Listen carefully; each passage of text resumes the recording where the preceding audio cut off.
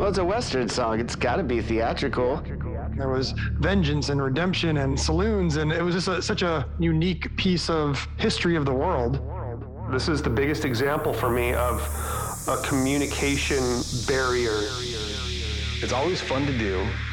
We can't do it with a straight face. But yeah, anytime you hear the Merry Men come out, it's always a good time.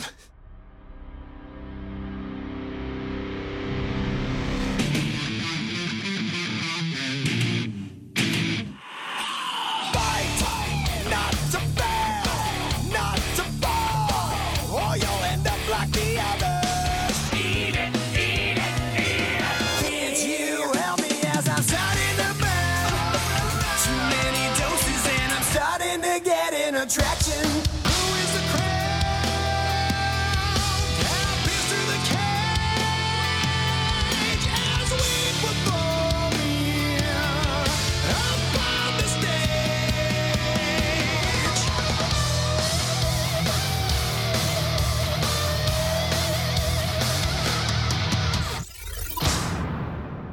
Hello, everybody, and welcome to Tracks, the official Avenged Sevenfold podcast that takes you through the Avenged Sevenfold back catalogue one banger at a time. I am your host, Bees, and it is an honour and a privilege to be with you as always, especially today as we are going all Western. We'll get to that in a minute. Please do subscribe to the podcast. We've brought you the story to songs such as Roman Sky, Welcome to the Family, Not Ready to Die, Trashed and Scattered. We are slowly but surely making our way through all of the Avenged Sevenfold songs, and there are some very, and I do mean very, exciting things coming in the next few months that nobody is going to want to miss out on, so make sure you've subscribed to the podcast. Today, we are going balls deep on Strength of the World. It is, in my anything but humble opinion, one of the most important songs on City of Evil, and not only that, I think there's an argument to be made for creativity and for the long distance of Avenged Sevenfold's career. It's one of the most important songs in their canon. But we'll get to that, as well as the guys taking us through Western movies and the musical genius of Ennio Morricone, how you get fired from an Avenged Sevenfold backing vocal session. Pretty brutal on that front. There's the musical exploits of not only Synyster Gates, but Synyster Gates and much, much more. Stick around for that. But first, just a little housekeeping from us before we dive into that shiznit. Join us on the Death Bats Club Discord to ask questions for this show. Join the rad community over there. We've seen it. You guys have been meeting up all over the world. It's super cool to see. And if you are a Death Bats Club holder, we do hope that you enjoyed your surprise over the holiday season. There was a Happy Holidays Avenged Sevenfold NFT that went out to all DBC holders. And speaking of NFTs, don't forget, you can win a one-of-one NFT that serves as the official art for Strength of the World. Just keep an eye on the DBC Discord and there'll be details in there. But as well as a one-of-one NFT, every single month when we do this show, there is a T-shirt that is a limited edition drop that features the artwork to this song. If you want the Strength of the World shirt, you're going to have to be fast. It's a limited edition drop, avenged7foldworld.com to go and get involved with that. And the art this month is done by the incredible British stud that goes by the name Dead Format. That's right, Dead Format. I called you a stud. He is a self-taught digital artist of supreme talent who's done so many cool things, like the sold-out DFMC cassettes. Those are like cassette tapes that have the traits of your favourite rock stars. Super cool. His heavy metal zombie series is elite, and you can keep up with all of his comings and goings on socials at Dead Format MC. That is enough waffle from your boy. Let's get to the episode. So, this is a podcast where we had a little bit of tech difficulties. It means we lost a couple of the DBC questions. A music theory with Sin had to be touched up a little bit, but we were recording over Christmas, and frankly, those are small details in an episode that kicks this much ass. I'm going to stop talking. Let's get enjoying. This is the story of Straight Off the World.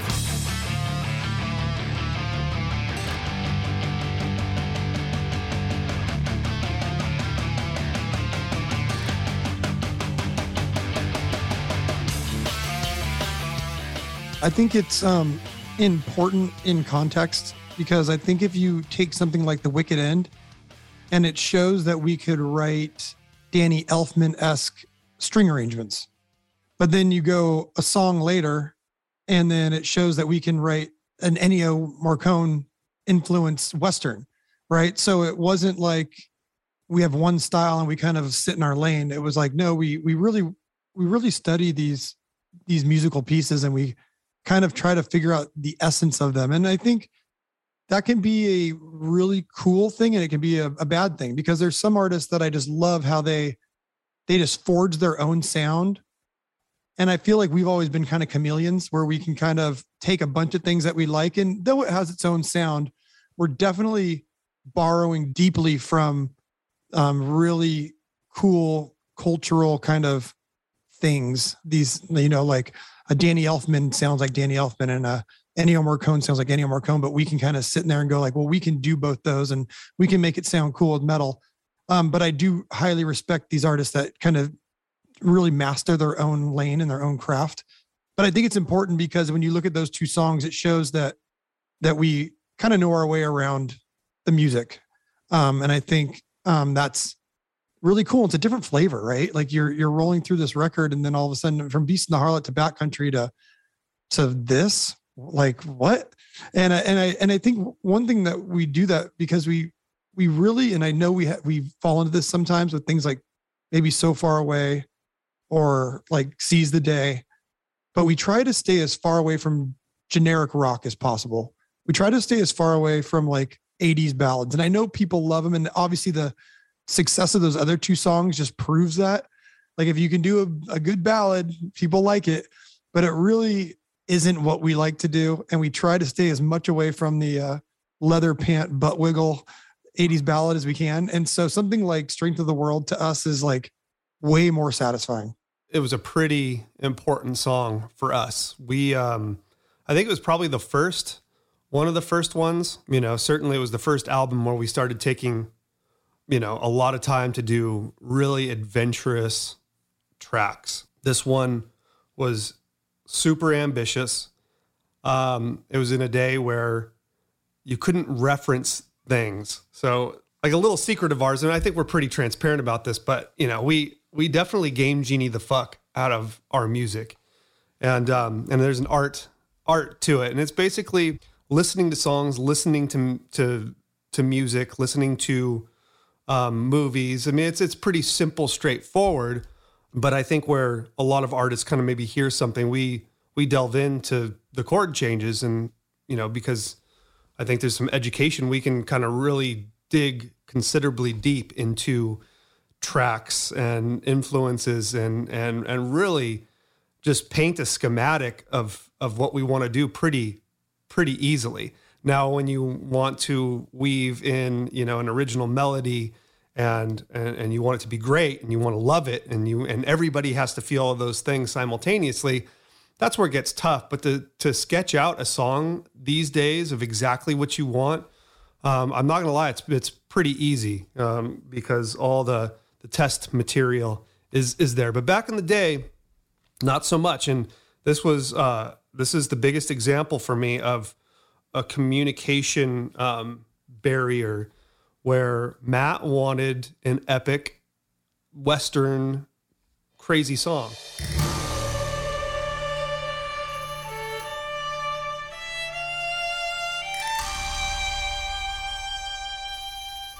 I grew up on Westerns, but I hadn't seen one of the quintessential ones, the good, the bad, and the ugly. And Ennio Morricone wasn't even on my radar then. So what Matt was referring to was Ecstasy of Gold.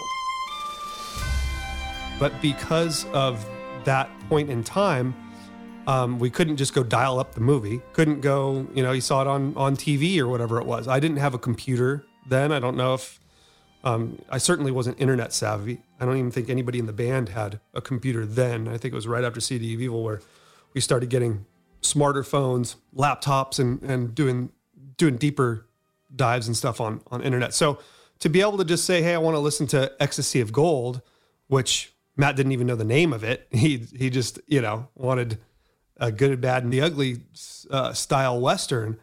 And I had no clue. So I just dug deep from my thing. And he's just like, no, that's not kind of it. And I was probably playing like country or something. Who knows?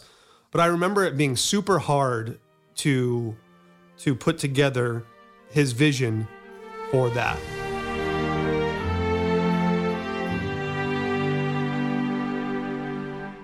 I remember being really into the orchestration and kind of taking over a little of that and just being super ambitious. And Scott Gilman, a friend of Mudrock's, our producer, orchestrated that song. We did the bones of it.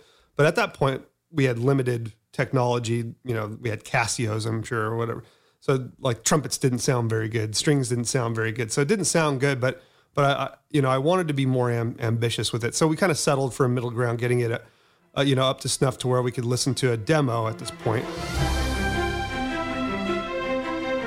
It was still demoed out as on a MIDI, but he was obviously much further advanced on MIDI than we were.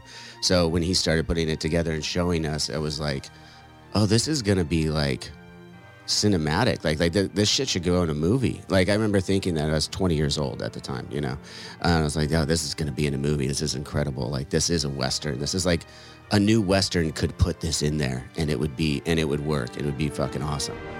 The way we communicate now with a ton of different references and different things, we didn't have that then. So we had to struggle through trying to understand each other, but we definitely did some damage, and I'm super proud of doing a song of that type of depth. It was huge. It was a monumental, new sound for us, and we were pulling from different inspirations. And on Waking the Fallen, we had brought in some orchestration, and it was kind of, Danny Elfman, Tim Burton-esque inspired. And this time we were just drawing from different influences that were completely different, but stuff that we were recently turned on to, that we fully fell in love with and embraced. And in the case of Strength of the World, you can really hear the Ennio Morricone influence. And we were inspired by Quentin Tarantino bringing in this dialogue-driven narrative that's just so over the top. And we're like, why don't we apply that to the new songs? And if you listen to the song, you can hear us probably taking it a little bit too far. And I think that's what fans actually like. And I think that's kind of why it worked. And looking back, there's so much going on in a song like that.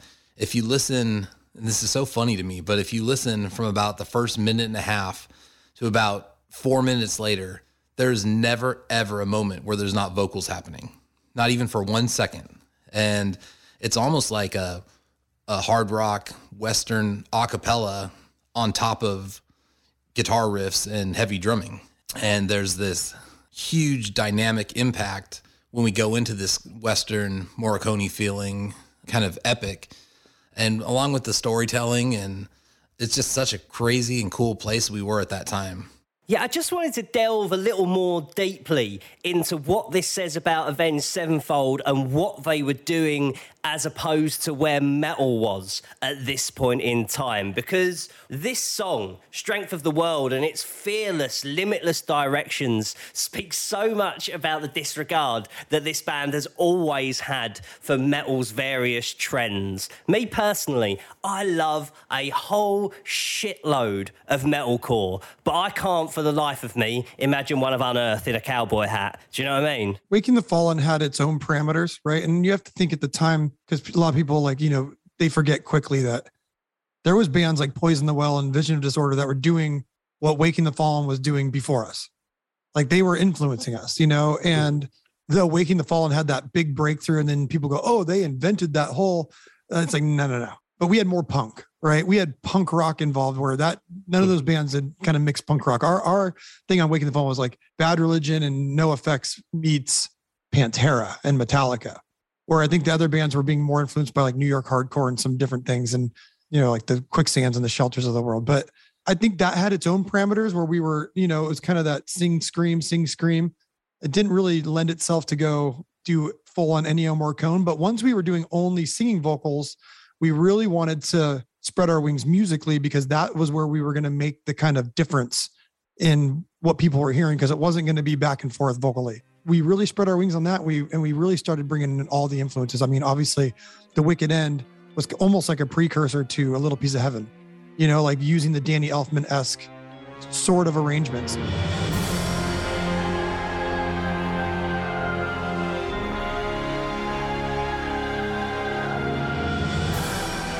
This record was just a complete experiment, and looking back, I'm just proud of us for going that far.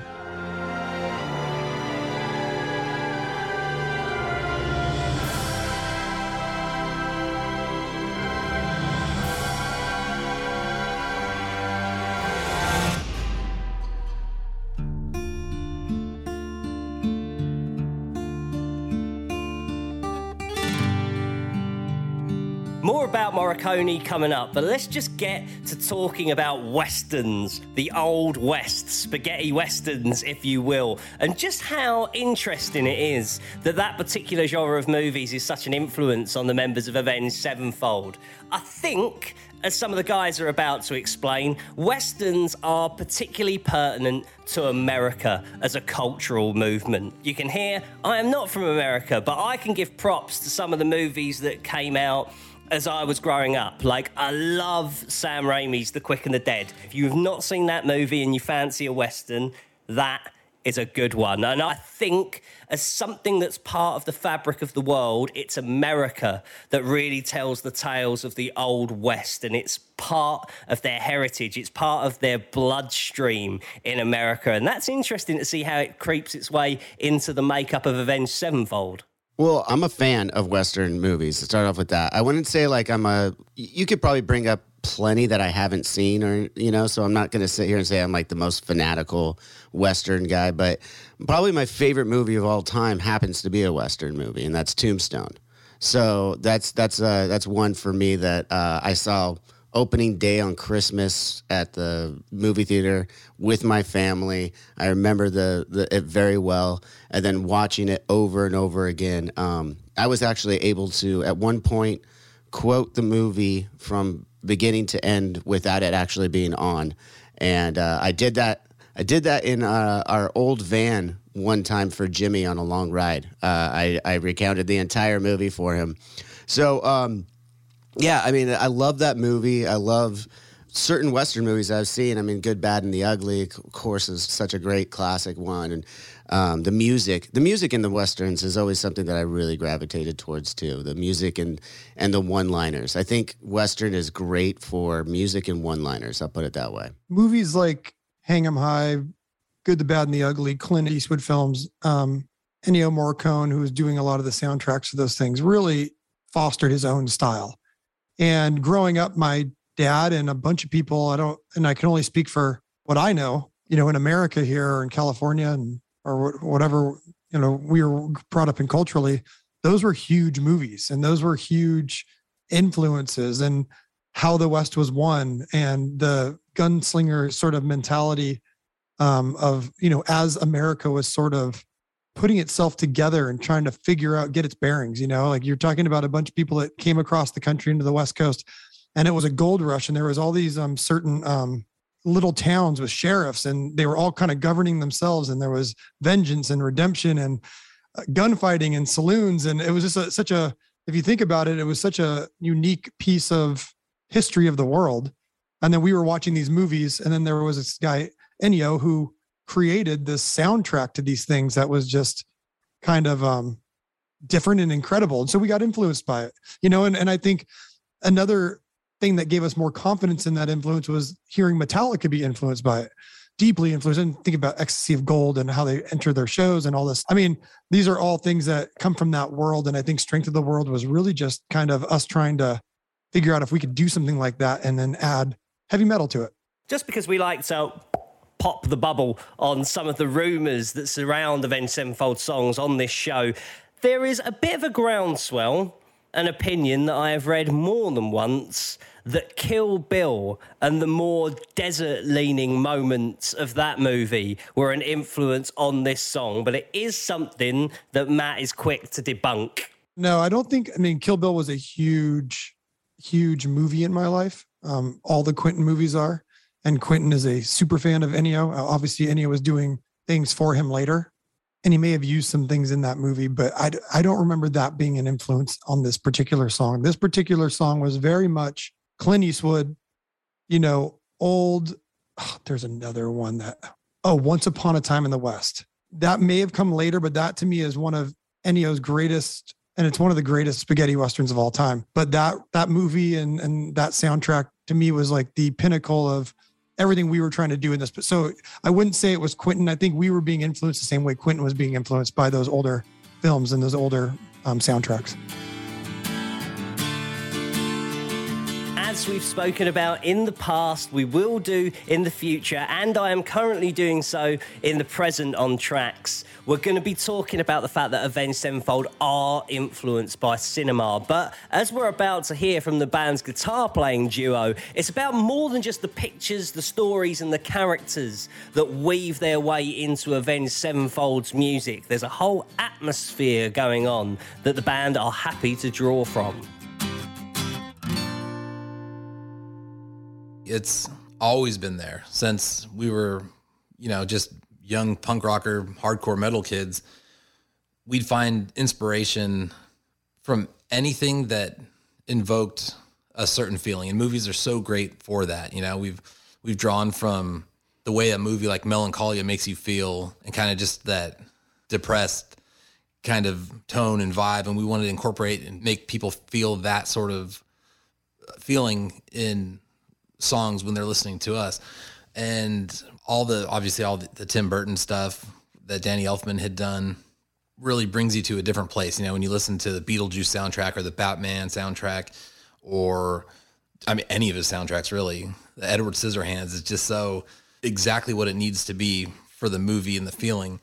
And to this day we still draw influence from just about anything, from bands, classical bands, movies, art, video games. Anything that's, just something that makes us feel a certain way. We want to take elements from that and try and apply it back into the music. Otherwise, music gets really boring, and there's a lot of bands just trying to write a great song, or just trying to follow a formula, or just trying to, find success because another band has done something. It's like, that's just the complete wrong way for a band like us to go about it.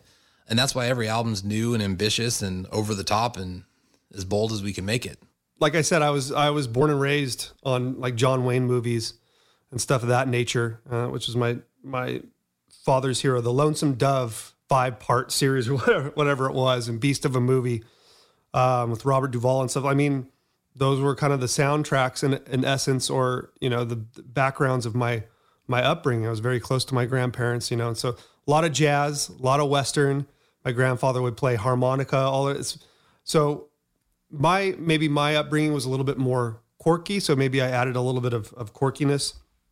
And I don't think that, Matt necessarily had that background. And I don't know of any other guys. Maybe Johnny has a little bit of that, where they would sit and watch Westerns, Western after Western with family members and stuff. But I was very, very excited about it.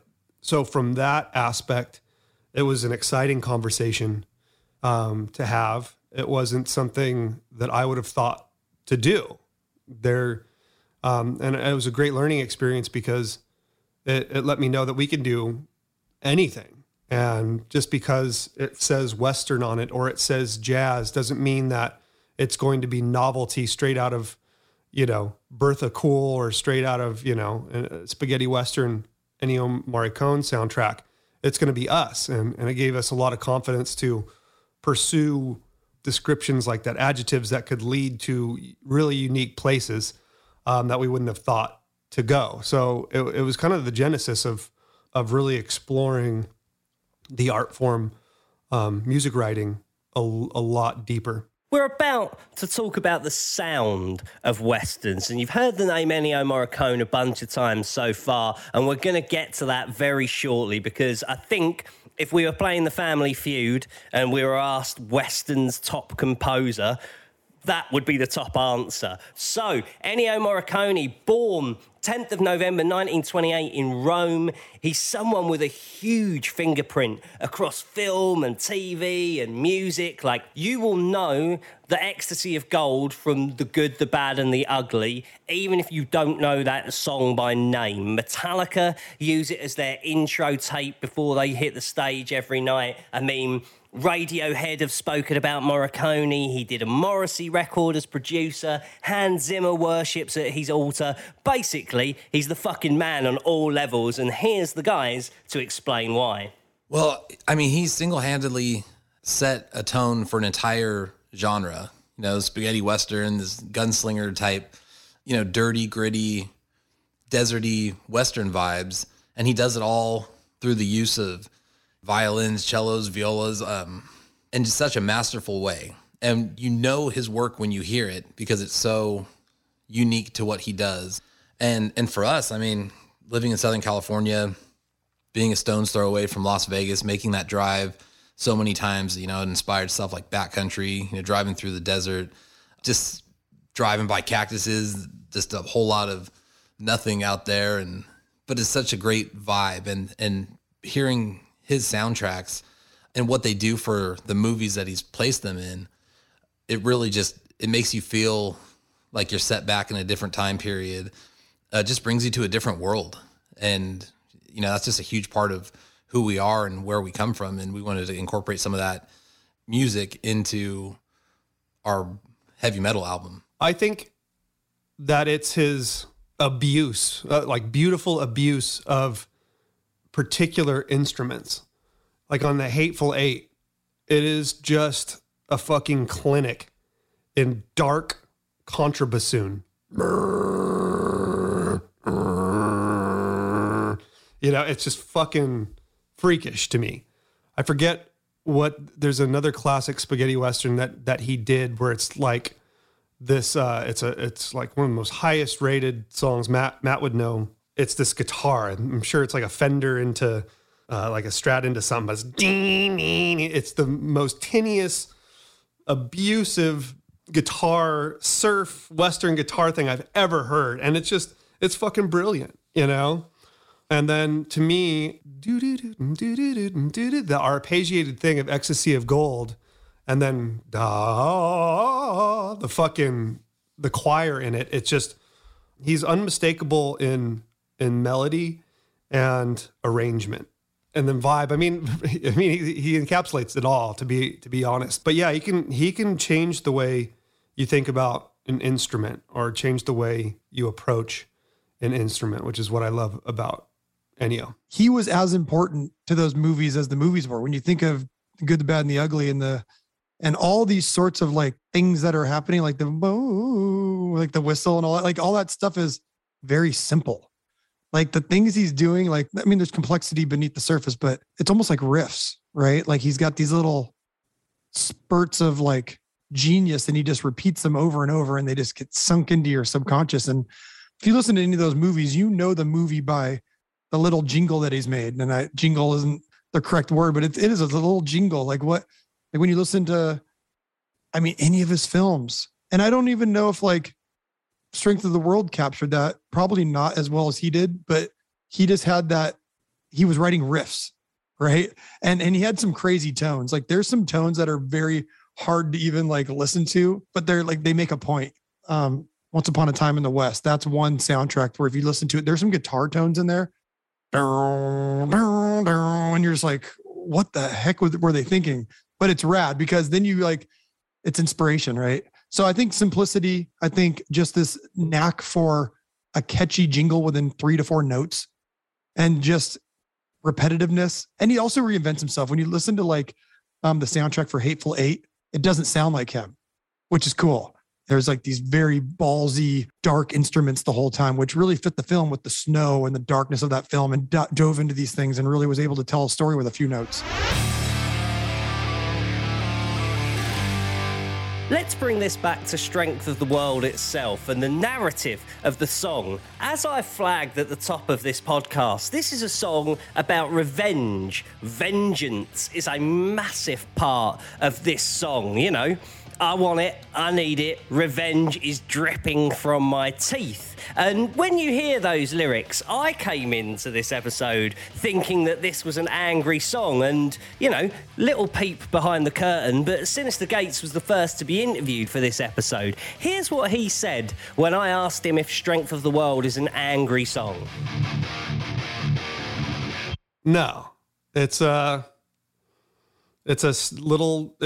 story. It's a cute little fucking story of revenge, you know, a typical story of revenge. It's, back in the day, I don't know if I thought very much about these lyrics, then, but I appreciate them as I'm getting older, as I'm maturing into, you know, a young adult here.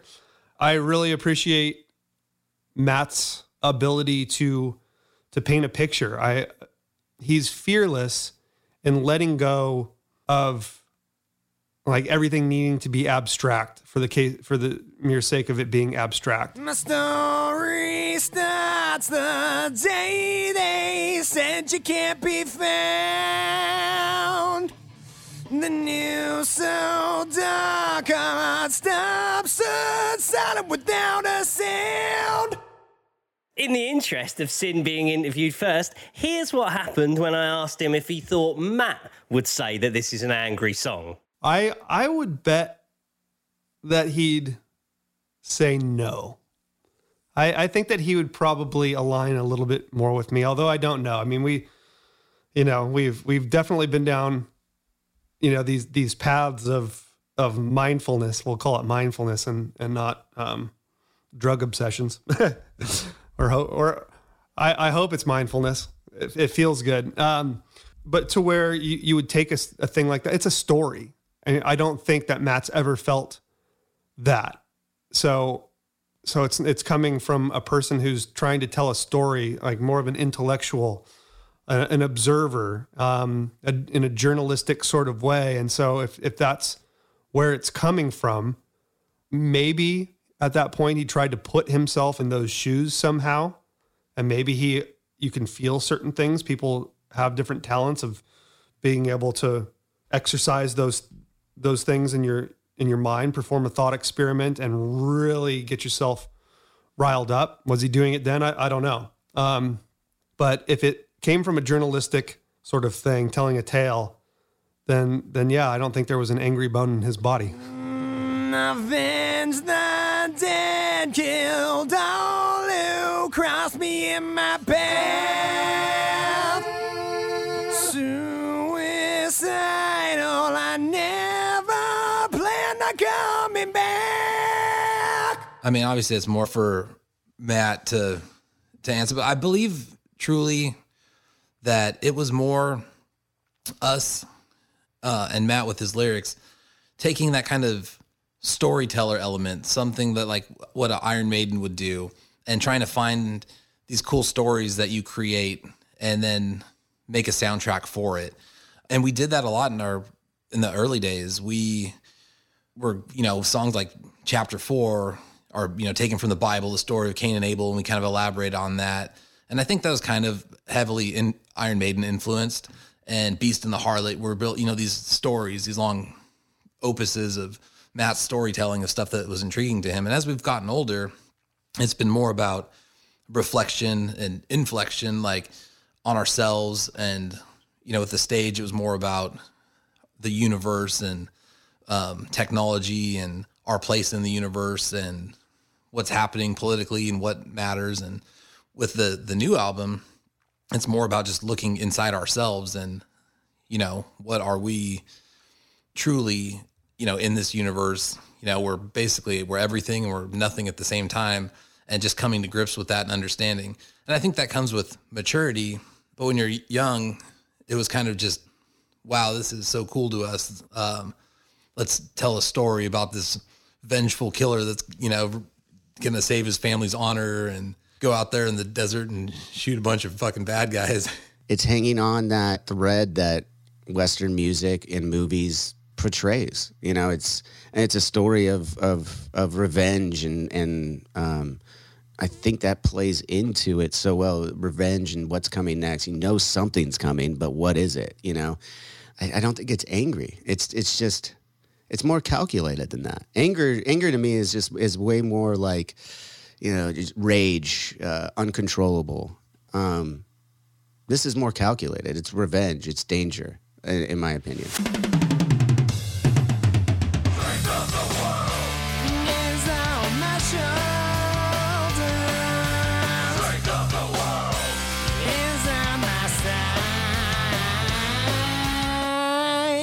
Do I consider Strength of the World an angry song? No, I've never thought of it in that way. But now that I'm thinking of the chorus, it's a little bit of, I mean, what a juxtaposition, right? It's like Ennio Morricone meets hardcore gang vocals, meets obviously the whiniest vocals on the record, very Dave Mustaine. I don't consider it an angry song. Trashed and Scattered and Burn It Down are a little more angry. He's being polite there, isn't he? All right, I accept it. Strength of the World is not an angry song. Strength of the World is a tale about great vengeance and not furious anger, because that ultimately is the theme of this song. The concept behind vengeance as a central theme without anger also feels very the Old West, right? Revenge without anger, cold-blooded, as the song itself says. But there's something a little deeper to explore here conceptually. Not all extreme actions, thoughts, and words have to be fueled by extreme emotions. Like the expression is revenge is a dish best served cold. It perfectly encapsulates what the guys are talking about and the vibe of this song. So I guess the big question is, can vengeance be a healthy emotion? Absolutely not. No. Breathing and fucking witnessing what your pain feels like from afar as an observer, getting your heart rate under control, getting your cortisol rates under control, getting your fight or flight under control. That's healthy. Feelings of rage and vengeance, that'll fucking kill you. I think that, you know, if you ever felt wronged or slighted, and every one of us does all throughout our lives, it pisses you off. You take those emotions, they make you angry, they make you upset, they make you want to lash out at the world. And sometimes people do that in the complete wrong way. There's a way, you know, and I've always said this, but there's definitely a way to harness those feelings and emotions. And honestly, it's not beating yourself up. It's going out and doing what you do, trying to be better than you've ever been. Take what you love to do, the relationships that you have, make them better, you know, find love, find strength, find happiness, go out, travel the world, do everything you can to make yourself better. And you will always leave that experience feeling like you have the upper hand on whoever wronged you or slighted you. You know, if you're in the Old West and somebody kills your family, I'd say, you know, you probably want to take a 6-shooter and go get the old fashioned vengeance. But, you know, I don't think self-help is going to be the remedy for that particular situation. And it just comes from, you know, getting older and a little wiser. The happier you are, the more successful you are, the people on the other side see you and they scowl, you know. You want them to come up too if they figure it out. But in the meantime, it's always a good feeling to have the upper hand on that. I think turn the other cheek is probably a healthy emotion or a healthy way to look at it. Vengeance is usually just ego playing out, and, you know, but sometimes things are so black and white that it seems like vengeance is the only answer. You know, if you think about somebody, you know, that was hurt and they were hurt in a way that wasn't an accident, then I can see that vengeance may be, you know, some sort of retribution would be your only answer. It's one of those survival of the fittest human emotions for sure.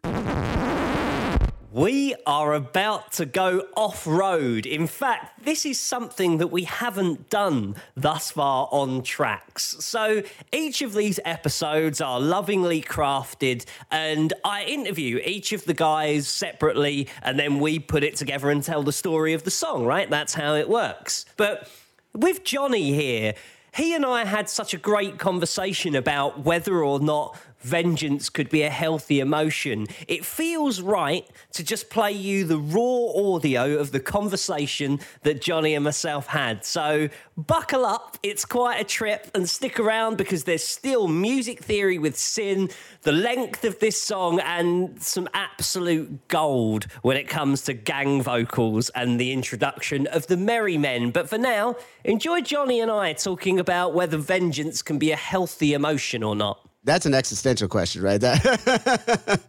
No, this is what I love about podcasting. Like, that's the allure for me. You know, that's why I started my own. You know, I like when I don't know where the conversation's going to go, and I think you're right. Like that existential question right there. Like, how does that bring in mental health and lifestyle? Like, can you be on the right side truly with vengeance in your heart? Like, I don't know. That's a really good question. You'd like to think, if I was gonna get back at someone, it would be for something that's fucking awful, killed a family member or something like that. Like, I would come back and be calculated on how I would handle that. Does that make me right though? Or is, I don't know. I that's a moral juncture right there. Like, where do you go? On the one hand, yeah, you want your vengeance. On the other hand, it's like, what does it matter? Like, that's not bringing anyone back. If the scenario is they murdered your family, right? Let's use that as one of many ideas here. But yeah, like, how would you? And then after it's all done, how do you feel? Do you have remorse or do you have happiness? You know what I mean? Like, I hope I never have to go down this road, but it's fun to pretend, right? Yeah, I don't know that there's a right answer there, because I mean, like, a million self-help books try to teach you that the concept and the idea is to forgive all for everything, but to put it into your bank of experience. So, like, fool me once, shame on you; fool me twice, shame on me, sort of thing. Yeah, but then we always get fooled our whole lives. That's it. And you want to believe, in the great, especially at Christmas when we're recording this. You want to believe in the greater good, right? You do. You naturally want to believe that, okay, we all learn from our mistakes, but it's hard not to. When people show themselves, not to sound like Simple Jack from Tropic Thunder, but like when people play the movies in their heads, it's hard for people, I think, to not cling to vengeance. It's like a security blanket, the "I'll get you next time" gadget style of thinking. Yeah, that was a couple of really good references right there, Bees. I just want to mention that Tropic Thunder and Inspector Gadget, solid references.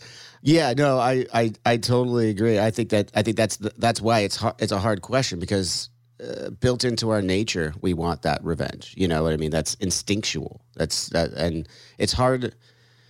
I feel like as we evolve in that, and even just our minds and work towards, hopefully everyone's working toward, most of us are working towards a more peaceful life. I think that as we really look at that, it's very hard to fight those instincts still. We're still not that far away from our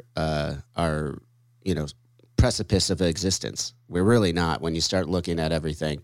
And it becomes very heady, and you don't want to hear a bass player in a rock band talk to you about it. But the reality is, you can't fight all your instincts. There's all these things, not at this point in our lives, in history. Now maybe a more evolved human or the next species of some kind can harness it a little easier. So that's why I think this all comes back to why that is such a difficult question to ask, because at this given time, right now, I don't have a good answer. Like, I don't have a right or wrong answer, because I don't know enough. And I know enough to know that I'm not pulled away from the beginning of humanity. I'm not far enough away. I'm not far enough evolved, however you want to take that. So, And so that's just really, it's a great question, Bees. I love it. It's that time of the month where we get to indulge in all things music theory with Syn. Mr. Synyster Gates going to be here in a minute to talk all things musical about Strength of the World. If you are enjoying this episode, thank you so much for being with us. Don't forget, you can also check out, we have covered Welcome to the Family, Trashed and Scattered, Not Ready to Die, and Roman Sky. Make sure you subscribed. We are going to be back next month with another absolute banger. There is a music theory with Syn on each of these episodes. Here we are, myself, Bees, and him, Synyster Gates, talking all things music theory on Strength of the World.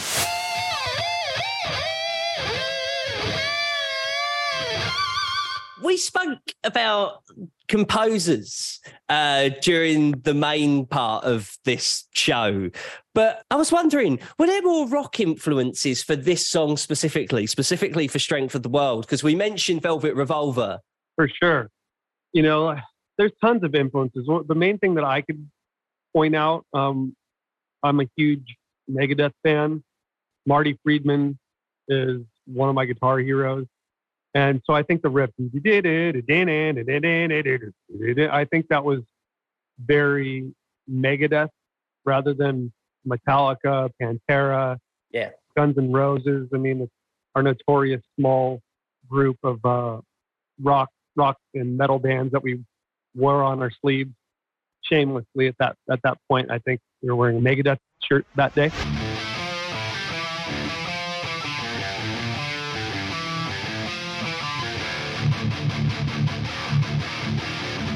Other than that, I don't think there was huge influences. That's kind of the blender, you know? It's funny that, like, the reason why I thought Guns N' Roses for this one, particularly, this particular song, is they've just done a remaster version of Use Your Illusion. It's really fucking good as well. But what I like about that record is, like, 1 minute you're in like a car chase with You Could Be Mine, and the next you're in like an opium den listening to like hippie honky tonk of like You Ain't the First. So, City of Evil has its moments like that. Like we spoke about, like Sidewinder having like these jazz and samba and flamenco moments, and like MIA does more switches in one song than a lot of bands manage in 5. Like, but when it comes to Strength of the World, like, and it having that kind of turn, that was why I considered GNR on this. I mean, there was a lot of GNR at that moment. I mean, I was raised on GNR too. And that was one of the bands that I found myself. But MTV, when I saw November Rain, I mean, I was like 10 years old or something like that, and I just, everything changed for me. Like the vibe. Never grew up wanting to be a rock star or anything like that. But the cool factor of playing guitar, that switched from, I know I'm going to play a guitar. I love playing guitar. Now it's the coolest thing on the planet. It totally switched with that video. And I was obsessed with Use Your Illusions 1 and 2. But the double album, I think, is better than Appetite by a long shot. And I think Appetite's one of the greatest records of all time. So yeah, I mean, it definitely did. When I hear that song, maybe I can hear a little GNR or Velvet Revolver. But what speaks loudest is kind of the riff and kind of how Matt's doing his like vocal stuff. Definitely more Megadeth-y. Strength of the world. I want to be held down. I sit my face for those who die. I've seen my family fade away. You've taken my own life. There's nothing left to say. Slide guitars, finally. They're so vital to the middle of this song. Like, was that something you did, or did you brought someone in to do that? And like, what is like for people out there that don't know? Explain the difference between guitar and slide guitar, and also for those of us that do, why you outsourced. Well, it was a pretty cool experience. My dad played all the acoustic guitar on that, which is very acoustic guitar based, and the pedal steel on that stuff. So multi-instrumentalist, dude can play anything, great ear. And so, yeah, I mean, he came in and like pedal steel is a fucked up instrument. So it lays flat on as almost like a rectangular, really thin table in essence. And then it has pedals that change, forget how many strings there are, 20 fucking strings. There's a lot of strings. And it'll change the tension of a bunch of different strings so you can manipulate chords and stuff. There's a ton of pedals. There's also these knee things joints that come out from underneath the bottom of this thing. So you're moving your knees back and forth playing these pedals, and it's one of the most complicated instruments I've ever played. I don't understand. I mean, some things are easy to pick up, medium difficulty, or extremely difficult. None of those levels or variations apply to pedal steel, and I just can't play the fucking thing. So my dad, who has incredible groove, I mean, this is just one of the things we were experimenting with. It was just like, if he's gonna like hire the guys like Steely Dan, Walter Becker is like, once I realized I was being outclassed in the studio, I've outsourced solos, and it's not like Walter Becker can't fucking play his ass off, but there's a difference between a Walter Becker solo and a Larry Carlton, on Steely Dan records and stuff like that. And so that's kind of my approach. I was like, my dad has seen more studios than I ever will in my life, and just an extraordinary player, amazing groove, played for a lot of R&B artists and stuff. So like real amazing groove. So yeah, he came in and just fucking absolutely nailed it and played with great creativity.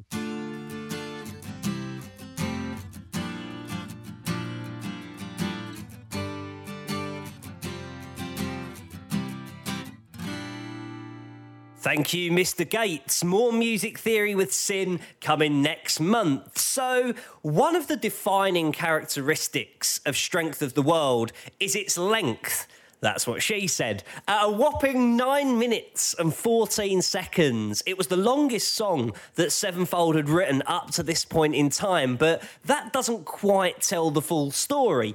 It's not accurate to suggest longer songs were not the norm at this point in time. 7 of the 12 songs on Waking the Fallen are all over 5.5 minutes, and 9 of the 11 songs on City of Evil also share that honour of being over 5.5 minutes. Boil all of that information up and you get the impression that the song has always been more important than the running time. Well, it's a Western song. It's got to be theatrical. I mean, you're not going to just put out a 3-minute Western song. What the hell is that? It's got to be theatrical. It's got to go.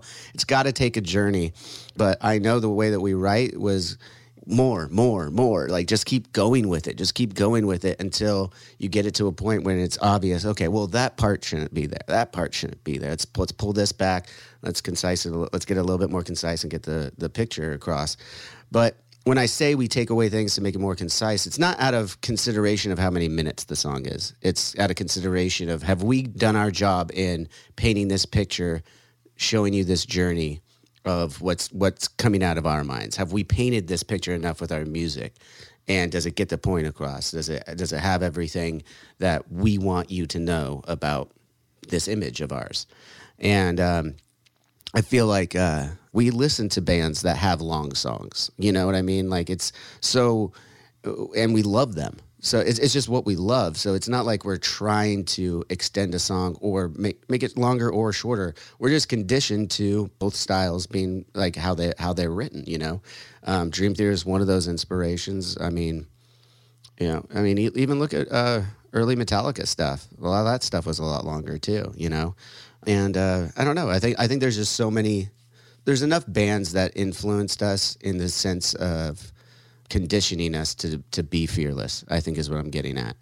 And I'm right here on a podcast. I'll thank every single one of them. You know who you are out there. You could hear us. You could hear our influences.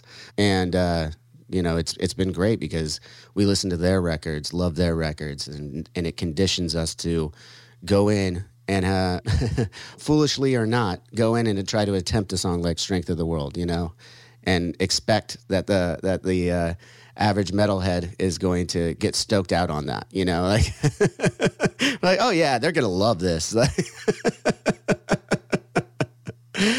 And that's kind of how it comes about, though. Honestly, now that I think about it, like that's how we are in the studio when we're writing stuff. Sometimes we laugh because we know it is so foolhardy to think some of this stuff is going to fly with our fan base, and we just laugh about it. We're just like, yes, this is going to be so much fun to see this reaction, because it's fun. It's fun for us to create that. You know what I mean? Like that's the exciting days in the writing process, is to like sit there, realize you've created something without maybe not the intent, and then listen back to it and go like, holy shit, we're going to try and sell this to our metal fans. This is amazing. I love that we're going to do that. Like it just, and I think it did kind of start on City of Evil. I think that's kind of where we started doing that. I mean, personally, I'm a fan. I like short songs. I like songs that are short and to the point. I like songs that are, you know, long but feel short. A song like Bohemian Rhapsody feels like it's a 20-minute song, and it's really like it would fall into one of our shorter songs. I think it's like 5.5 minutes or something, but it feels like it goes on forever in the best possible way. And I'm a fan of, like, one of my favorite NoFX albums of all time is The Decline, which is a continuous 18-minute song. And it's just like the fucking coolest thing ever.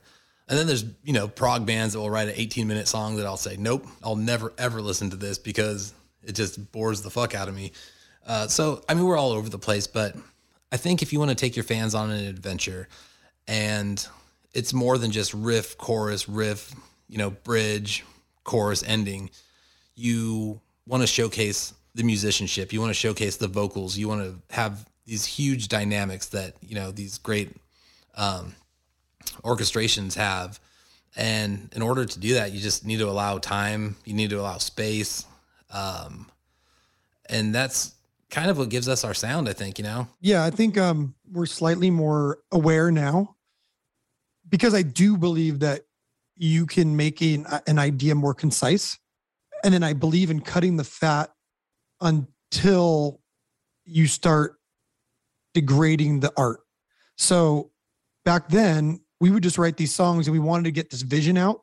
I think there's, you know, sometimes 20, 30% that could be cut. I have no like particulars on this song, but I know that sometimes you can get the point across in a more concise way. And I think this song, you could probably get it down to 7 minutes and figure out some things and get it, you know, but I'm not like advocating for shorter songs. I think that's just part of getting older and more experienced at songwriting and saying, okay, what are the main things we're trying to convey here? And then, you know, let's do them as impactful as possible.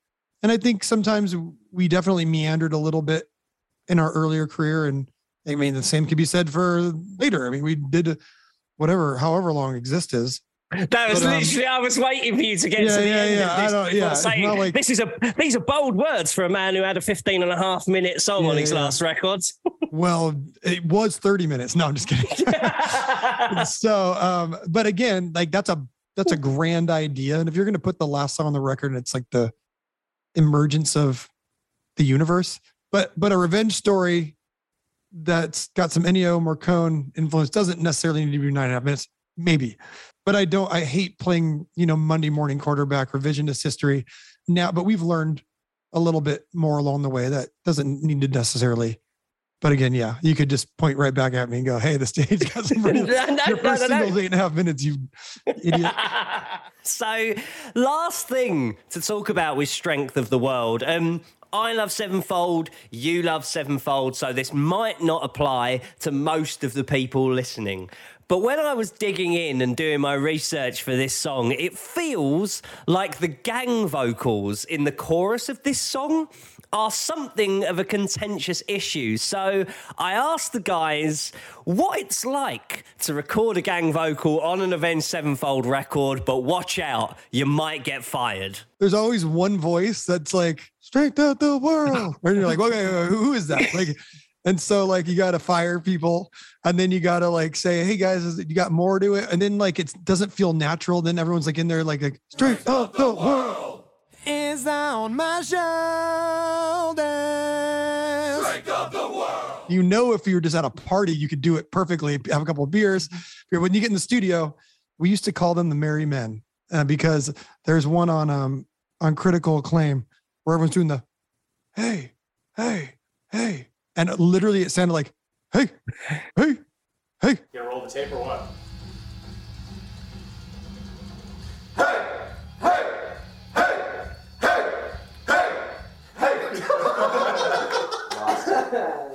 I think I'm fired. We're like, guys, you guys sound like the Merry Men, like you're like Santa's elves or something. Like,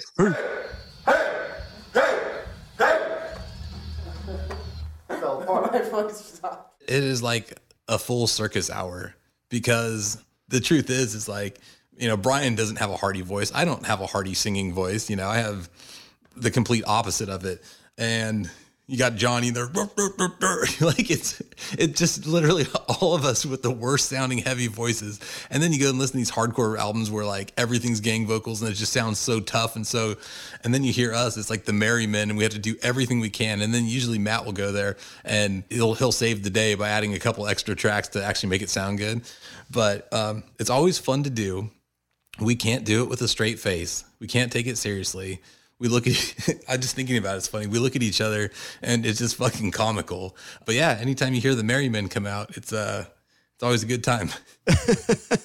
Well, you know, a lot of times you'll go in like with the engineer, the producer, everybody. We're like, we need as many voices as we can. We'll do it 3 or 4 times and then we'll layer them on top of each other. And you go in there and it's like, you think, you know, it's a gang vocal. Like it doesn't matter. It doesn't need to sound great. It's, you know, whatever personality voices are coming out, but you do want it to kind of have an essence of tonality and just not too many, as we call them, wiener voices that are just like not manly enough, you know? Like when you're doing a gang vocal like that, if you're going to go for it, you want like, this is strength of the world. We got fucking big balls. Let's go for it, you know?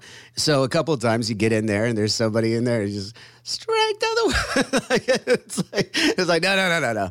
Your voice just cracked like 10 times. You got one of those wiener voices, man. I don't know what to tell you.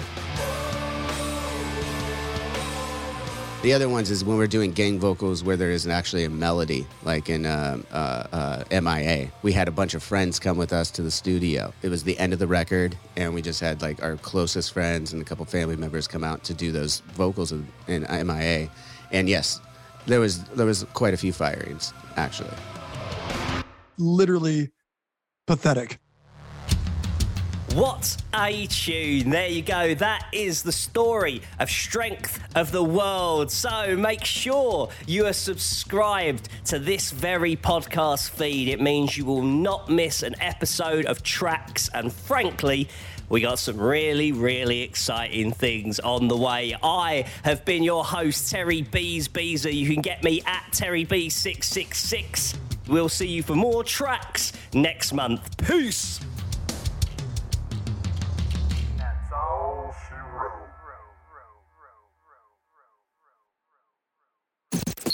Question from the DBC. Don't forget, get into the Death Bats Club Discord where you can ask a question on every episode for Tracks.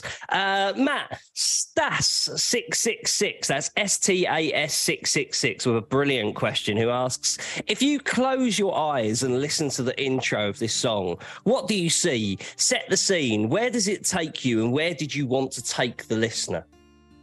I see a saloon. I see a dirt road. I see horses, men in black that are armed to the teeth with pistols, and I see rifles on horses. I see women in beautiful gowns, ballroom dancing, a whorehouse down the street. I see fucking Red Dead Redemption. You know, I see these towns. I see these little pockets of life in the middle of the wilderness. I see danger outside of the town, bad actors meaning, you know, guys that want to cause trouble. I see a bank that's got no security except a couple guys with guns. I see gold bars. I see the local jailhouse. I just see this really interesting time in American history.